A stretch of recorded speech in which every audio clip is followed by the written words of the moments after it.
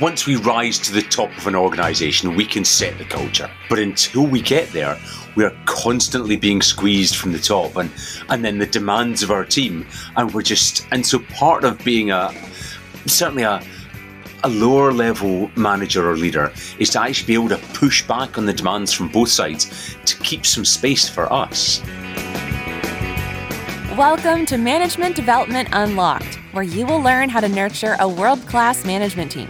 And now your host, Eric Girard. Welcome back to Management Development Unlocked. I am super glad you're here.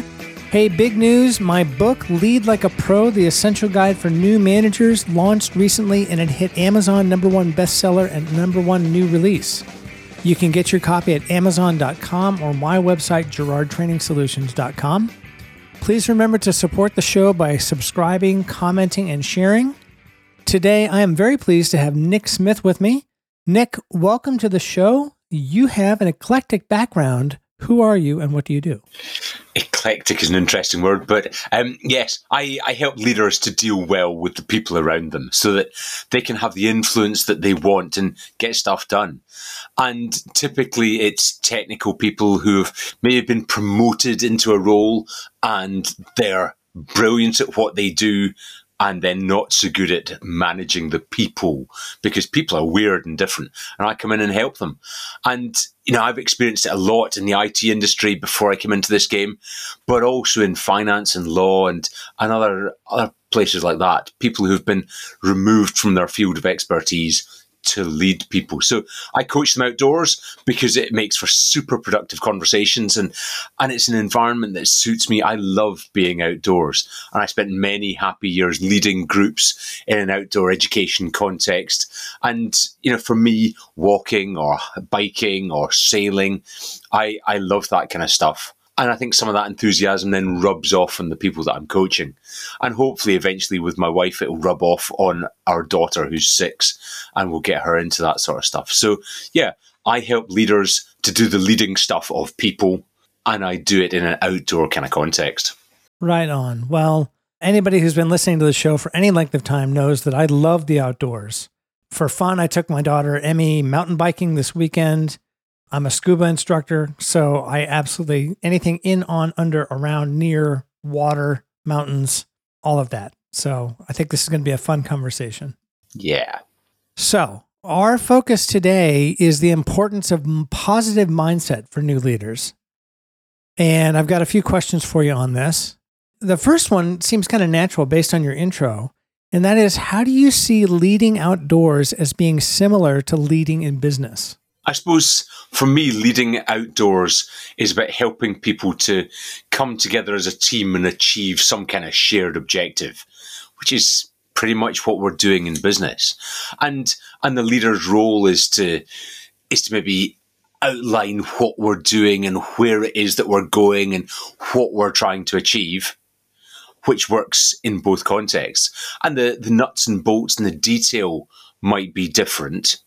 But ultimately, it's about helping people to see a little bit of what is possible and where we could get to when we apply ourselves and helping them to get into that positive mindset of, we can do this. It might be hard, but we can do this. And I think there's all that bit about helping people to raise their awareness of what is possible and then go and do it. And so it is very similar. The vision, the transparency, let's go get a result, and you set off and hopefully people follow. But I think there's also an element, certainly in the outdoor context for me, that's about keeping people safe. And I was thinking, okay, if I keep people safe in the outdoors, how does that translate? But then actually, people need to feel like they are in a safe space before they do anything at work. And very much the whole piece around psychological safety and can I fit here and can I give my best here? Do I feel like it's okay? Is a huge part of leading in business as well. And so I think there's definitely that correlation because ultimately we want people in an outdoor context. I want people to, enjoy the experience and achieve something, but also recognize that I can do this. I could come back and do this myself. my great love in the outdoors is that someone is so inspired that they want to do it without me having to be there, and they start to lead themselves. And I suspect that rubs off on me in business. I want people to grow and develop and expand their horizons so that they can work without me. Oh, I love that. So much to talk about in there. Yeah. Yeah, I love that. I love that piece about possibility and thinking about what's possible. And just thinking, you don't have to live inside of a little box. Like you can think way beyond that. And, you think you can only see as far as your headlights, but you can actually, there's so much more out there in front of you that you could do. Yeah. And I think in an outdoor context that it becomes really quite obvious because, I do this climb and then my focus shifts to the next climb along in the crag and, I wonder if I could do that. But actually, if we lead people well and help them to recognize what they've just achieved, then it helps them to think, and what else could I do? But yeah, for me, possibilities is a huge thing. And in fact, I was talking today with a group. One of the things that really frustrates me is people who just shut off to possibilities and just go, well, this is it. That's, yeah. Winds me up a bit. But hey. Yeah. Yeah. I remember I was teaching a scuba class, an open water scuba class, the introductory class, and there was a father-son taking the class together. And the son was maybe 13. He was on the younger end, not the youngest I've ever seen, but he was on the younger end. And physically, scuba is pretty demanding, and he was having trouble getting his gear on and stuff. And he just started to shut down. And his dad went down and got right in his face and said, "Do not shut down. Come on. Do not shut down. Let's go. Keep moving. Keep moving." And that was actually effective, kind of jolting him out of that and just keeping him from cocooning in was pretty important. And I see parallels with that with folks at work, where especially when people are bombarded by change, by too much change, they cocoon in and they say, "Forget it. That's it. I'm overloaded." And that's not a productive response. Yeah, just as you started talking there, I was thinking, in a change process, that's the big danger that, okay, it's being done to me. I can't impact it. I'll just stop. And then the danger is we don't notice and they withdraw further and further and then we've lost them. So, yeah, noticing that it's happening and catching it at the right moment and somehow jolting them back out of it is huge wherever we are. So, yeah, definitely. Yep, I love that. Well, I've got two questions around involvement and motivation. Okay. So the first is, how can you motivate folks who want to be involved? I suppose when people want to be involved, it's a great start. The danger, in fact, I was talking to someone recently, a leader, who said, well, I don't need to do anything to motivate that group because they're all motivated. But yet the group, when I talked to them, said, he never encourages us. He never motivates us. And actually the two sides just weren't lining up. But I think when they start off motivated, we have to keep them motivated and keep them focusing on what is it about this that motivates you. And I think we are all unique. Yes, we've painted a vision of this is where we're going to and this is how great it will be. But the particular rewards for each individual might be subtly different. And so I think I would say I lead things in the first instance, talking to everyone, and then I manage the individuals to keep them motivated. Because, okay, so we're walking up to the top of Cairngorm and one of them will be motivated by the challenge of just getting there. And one of them wants to see the views when we're on the top. And one of them's interested to see what might we encounter on the way. Will there be deer? Will there be mountain hares or whatever? And these are the things that I will speak to each individual about. And it's kind of the same in business, that we're each motivated by little kind of different rewards. And so how can I help keep people focused on the bit that motivates them? I think I subscribe to the Daniel Pink model as well. He said, particularly for thinking tasks, people are motivated by autonomy, mastery, and purpose. autonomy? How can I give them some degree of choice in where we're going or which particular path we take to get to that summit? And mastery, how can I help them to get better at things so that they recognize it and feel more confident and bring their A game more often, as well as having maybe new skills to devote to whatever the work is? And then purpose. Why are we doing it? And I think this was brought home to me quite clearly one time. I was sailing a Laser 2 on Loch Long. I can still clearly see it. I'd gone out for a sail with this, I can't remember if Debbie was a trainee or just another instructor. And in my head, we were just going for a gentle sail. But then once we were out there, let's have a bit of fun. Let's put the spinnaker up. Let's do this. Let's do that. Let's try these things. And I was playing, oblivious to the fact that she was just holding on for dear life. Then, of course, we capsized. And for me, it was just a bit of a laugh. And for her, it was like, it was the end. And it really made me realize, okay, I haven't listened to what it is that she's wanting. She's not enjoying it. She doesn't want to be here. And in fact, I think it took her a number of years to get back into sailing because I put her off so much. And I don't like failing, full stop. But that was an object lesson in you need to listen to your people and find out what makes them tick and then use that to best advantage so that you can help them to get what it is that they want whilst doing the thing that you want them to do. So, yeah. What are they made of? How are they unique? How can I use that? Yeah, absolutely. And there's so many parallels between the outdoors and all the sports that you and I are involved in and the office and the cube farm that people work in, right? Yeah. Yes, there can be. Because I think anywhere we go, people are people. And they react and they do stuff and they communicate and they disagree and whatever. It's just a different setting with maybe different goals and different ideas. So, yeah. Yep, absolutely. Well, okay, we've talked about the easy part. How do we motivate folks who want to be involved? What about if you've got someone who refuses to get involved? They don't want to play this game. I suppose for me, it depends why they're refusing. What's behind that?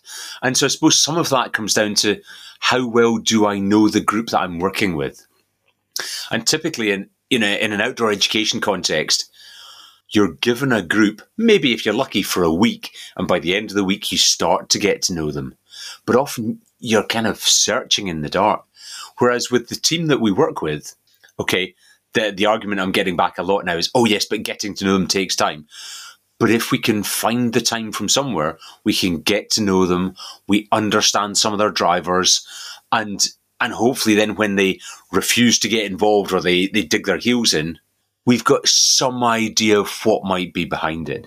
And it might just be, yeah, they've had a bit of an off week, or yeah, I know they don't like that particular kind of task, or maybe there's some deep-seated historical context that I will struggle to get past.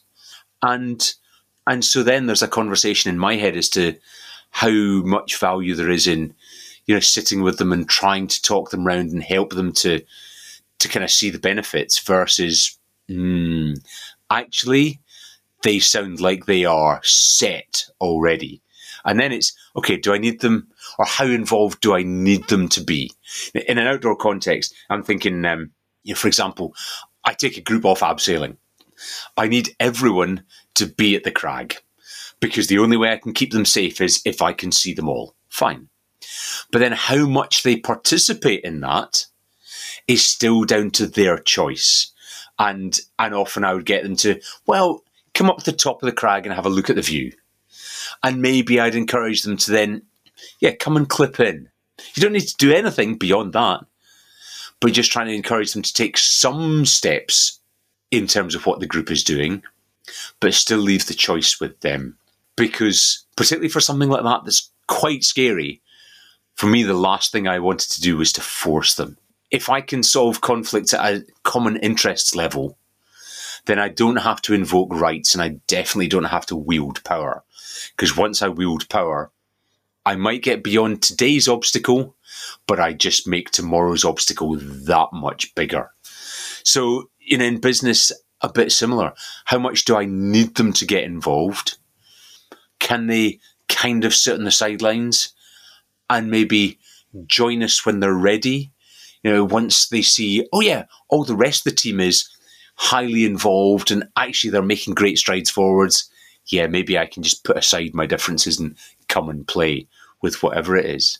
But maybe I can just kind of leave them to their own devices. The danger, of course, is that I devote so much of my energy to that one person that I then lose sight of what's the rest of the team doing. And as with all these tasks, I've got a responsibility to the whole as well as to the individual. So how can I keep that individual with the team and part of the team, but yet still giving them a degree of choice? Or do I just need to say, hey, we're moving to Alabama, you're either in or you're out? And sometimes it just has to come down to that because there are no other ways for them to be with the team without being fully engaged. So, as with a lot of leadership, it depends, because we take each situation as it approaches and with what we know and what we can find out. Yeah. I notice you've got an expression on your face that suggests maybe you're not with me yet. Tell me what you're thinking. What can you give me that I can work with? So, yeah. But hey, if they're just, I refuse, that's always going to be a struggle. You said you've got a 6-year-old, is that right? Correct, yes. Yeah.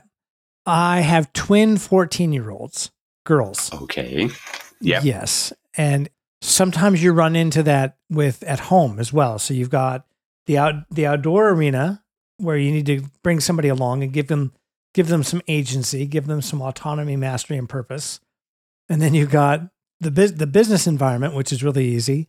And then I bet a lot of folks listening will say, yeah, that happens with my teenagers too, where it's like, look, we have to move. We all have to do this together. But whenever you can, give agency and give choice, I think is the lesson I'm getting from you here. Yeah. And sometimes it comes down to the way we phrase things. Mm-hmm. Andy Bounds, the communications trainer, he's brilliant talking about how we deal with our kids can be how we deal with the people at work. And so I will almost always now, when it's time for bed, right, Rebecca, do you want to walk upstairs to bed or do you want me to carry you? She has some choice, but the subtext is, you're going to bed. Whereas if I say, oh, do you want to go to bed? I know exactly what the answer is. Yeah. So I'm still getting caught in that when it comes to homework. Come on, you want to do some homework? Come with me down to the office. We'll do some homework. No, I'm busy doing something else. All right, allow me to rephrase. Let me rephrase that. All right. Cool. Oh, yes. But yeah. My next question for you, sir, is how do the twin roles of leader and manager play out in the outdoor context? So we're separating leadership and management. That ought to be good. Yeah, I think, for me, I think the difference is about where we focus. And for a leader, I would describe it as being the person who focuses on where it is that we're going, where we want to be in 3 hours, 3 weeks, 3 months' time. Whereas a manager's role is to deal with the here and now.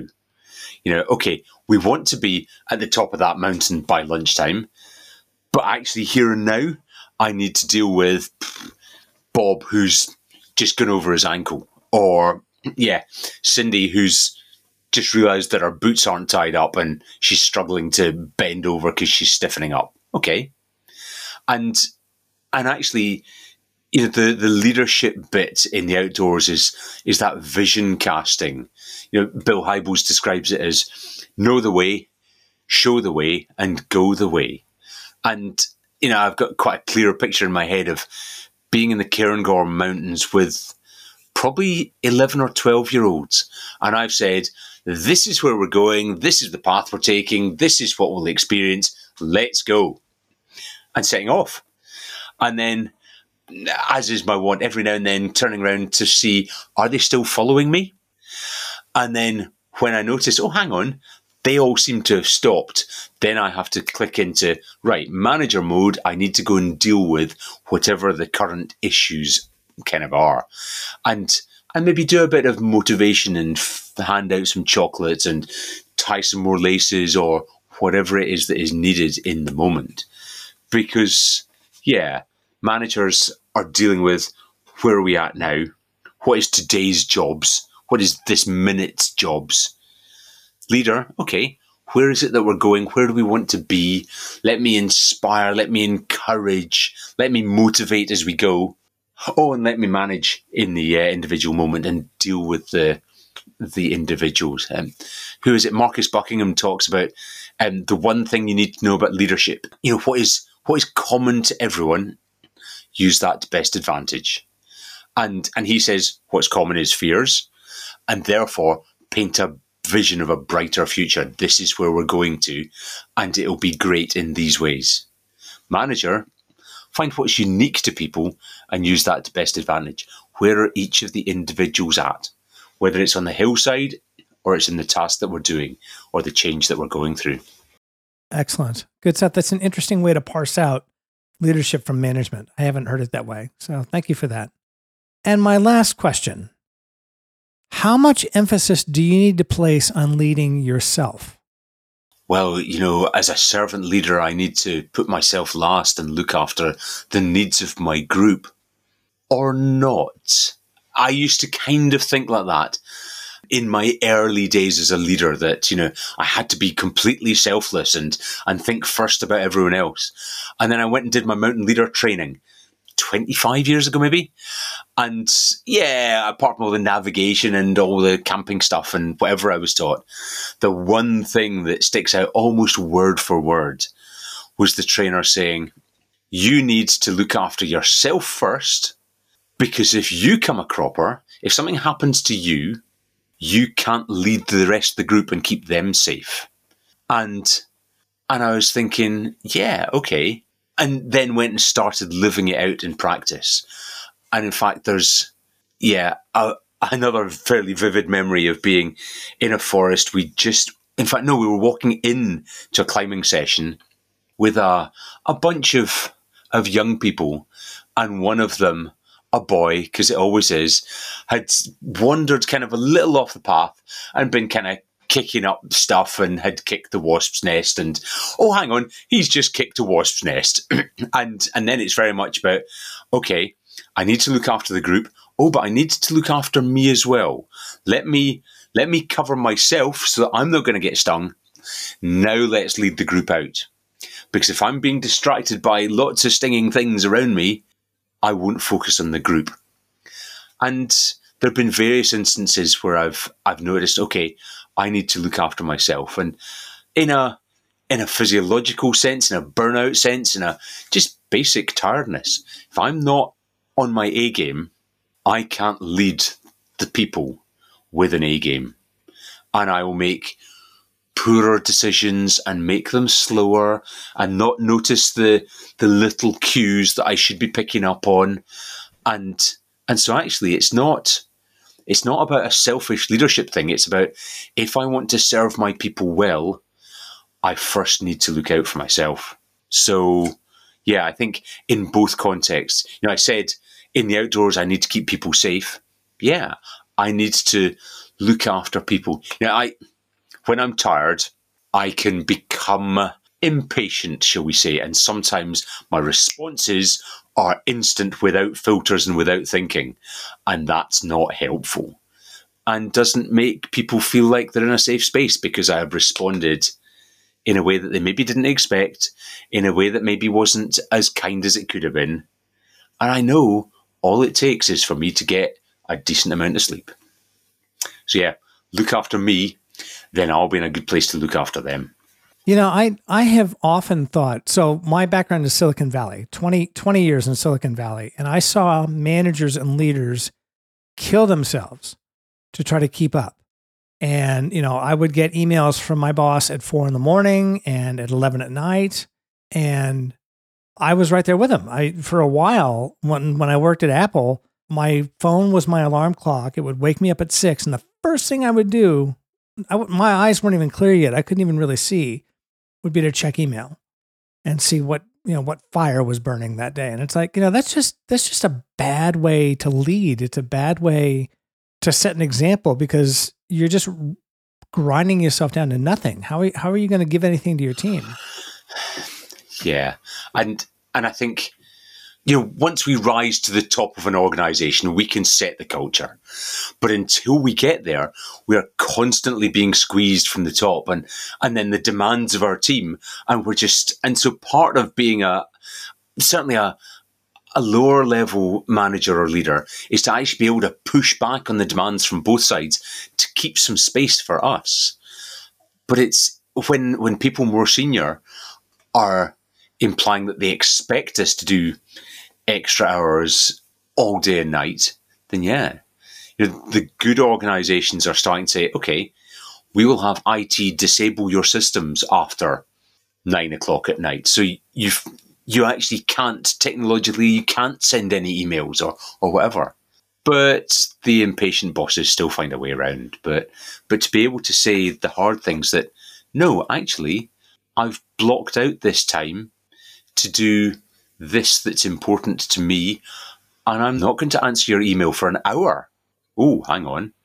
But yeah, it's finding out, okay, what can I get away with? But how far can I push back before my bosses start to complain that I sent you an email, I sent you 3 emails and you've not responded to them? Yeah, okay. Whereas we might get away with if it's only 1. What time can we reclaim to look after ourselves so that we're not constantly at their beck and call? But yeah, it's a culture thing. Yeah, and they used to call me Mr. Work-Life Balance because I would insist on powering down and going and being with my family or taking weekends off. And yeah, it was a countercultural thing to do. Yeah, I think these days, particularly in the UK, the whole mental well-being has now come into the public conscious and we're better at it, but it's still a problem. We'll see. But anyway, Yep. Sorry, I jumped in on you. That's okay. No worries. Let's talk about you for a little bit. Tell us about the GC Index. What is the GC Index? Okay. So the Game Changer Index has been designed by people down in London to help you identify where your energies sit for different bits of the business process. So it's not looking at who your personality is, but where do your energies lie? Are you the person that is excited by generating the ideas, or about finding some pattern within the ideas and creating a strategy from it, or actually implementing those ideas and putting them into practice, or polishing and perfecting the end product so that actually it's something we can be proud of?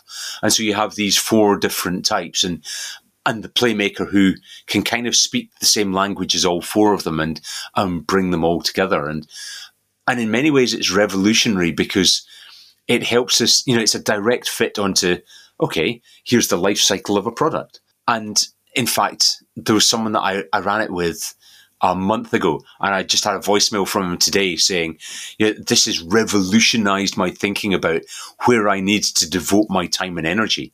Because like anything, if we're pouring energy into something that actually doesn't excite us, we don't do as well. And so the GC Index says, okay, where do your energies lie? What is your skill set? Add those together. That's the impact that you have. And so, yeah, it's a great tool. It's only been around for a few years, but I'm finding it's brilliant for leaders to work out, okay, where should I position myself? And what about the rest of my top team? Because, okay, we're at the start of a new process. Who are the folks that are most game-changing? Let's get them to lead this part of the process because it excites them. And I'm not, that's not me. Fine. Oh, now it's my turn because I can find the patterns. I can make sense of it. And then it goes round. So, yeah, new tool, but definitely worth investigating. And you can find it at thegcindex.com. Thegcindex.com. Awesome. Yep, that's the one. Cool. Well, Nick, it's time to wind down. Thank you so much. I enjoyed this conversation. I loved weaving back and forth between outdoor pursuits and business and a little family. That worked really well. So if people want to talk to you more, where can they find you? So my website is squarepegscoaching.com. In fact, squarepegscoaching, like that, if that's the right way around. And you can find me on there, read a little bit more about the kind of coaching that I do, and contact me through that. Awesome. Well, thanks for listening. Please subscribe, comment, share, and connect with me on LinkedIn. Pick up my new book, Lead Like a Pro, The Essential Guide for New Managers, available on Amazon and GerardTrainingsolutions.com. We will catch you on the next one. Bye-bye. Thank you for listening to this episode of Management Development Unlocked. Want more? Get a ton of insider tips and tools at GerardTrainingsolutions.com.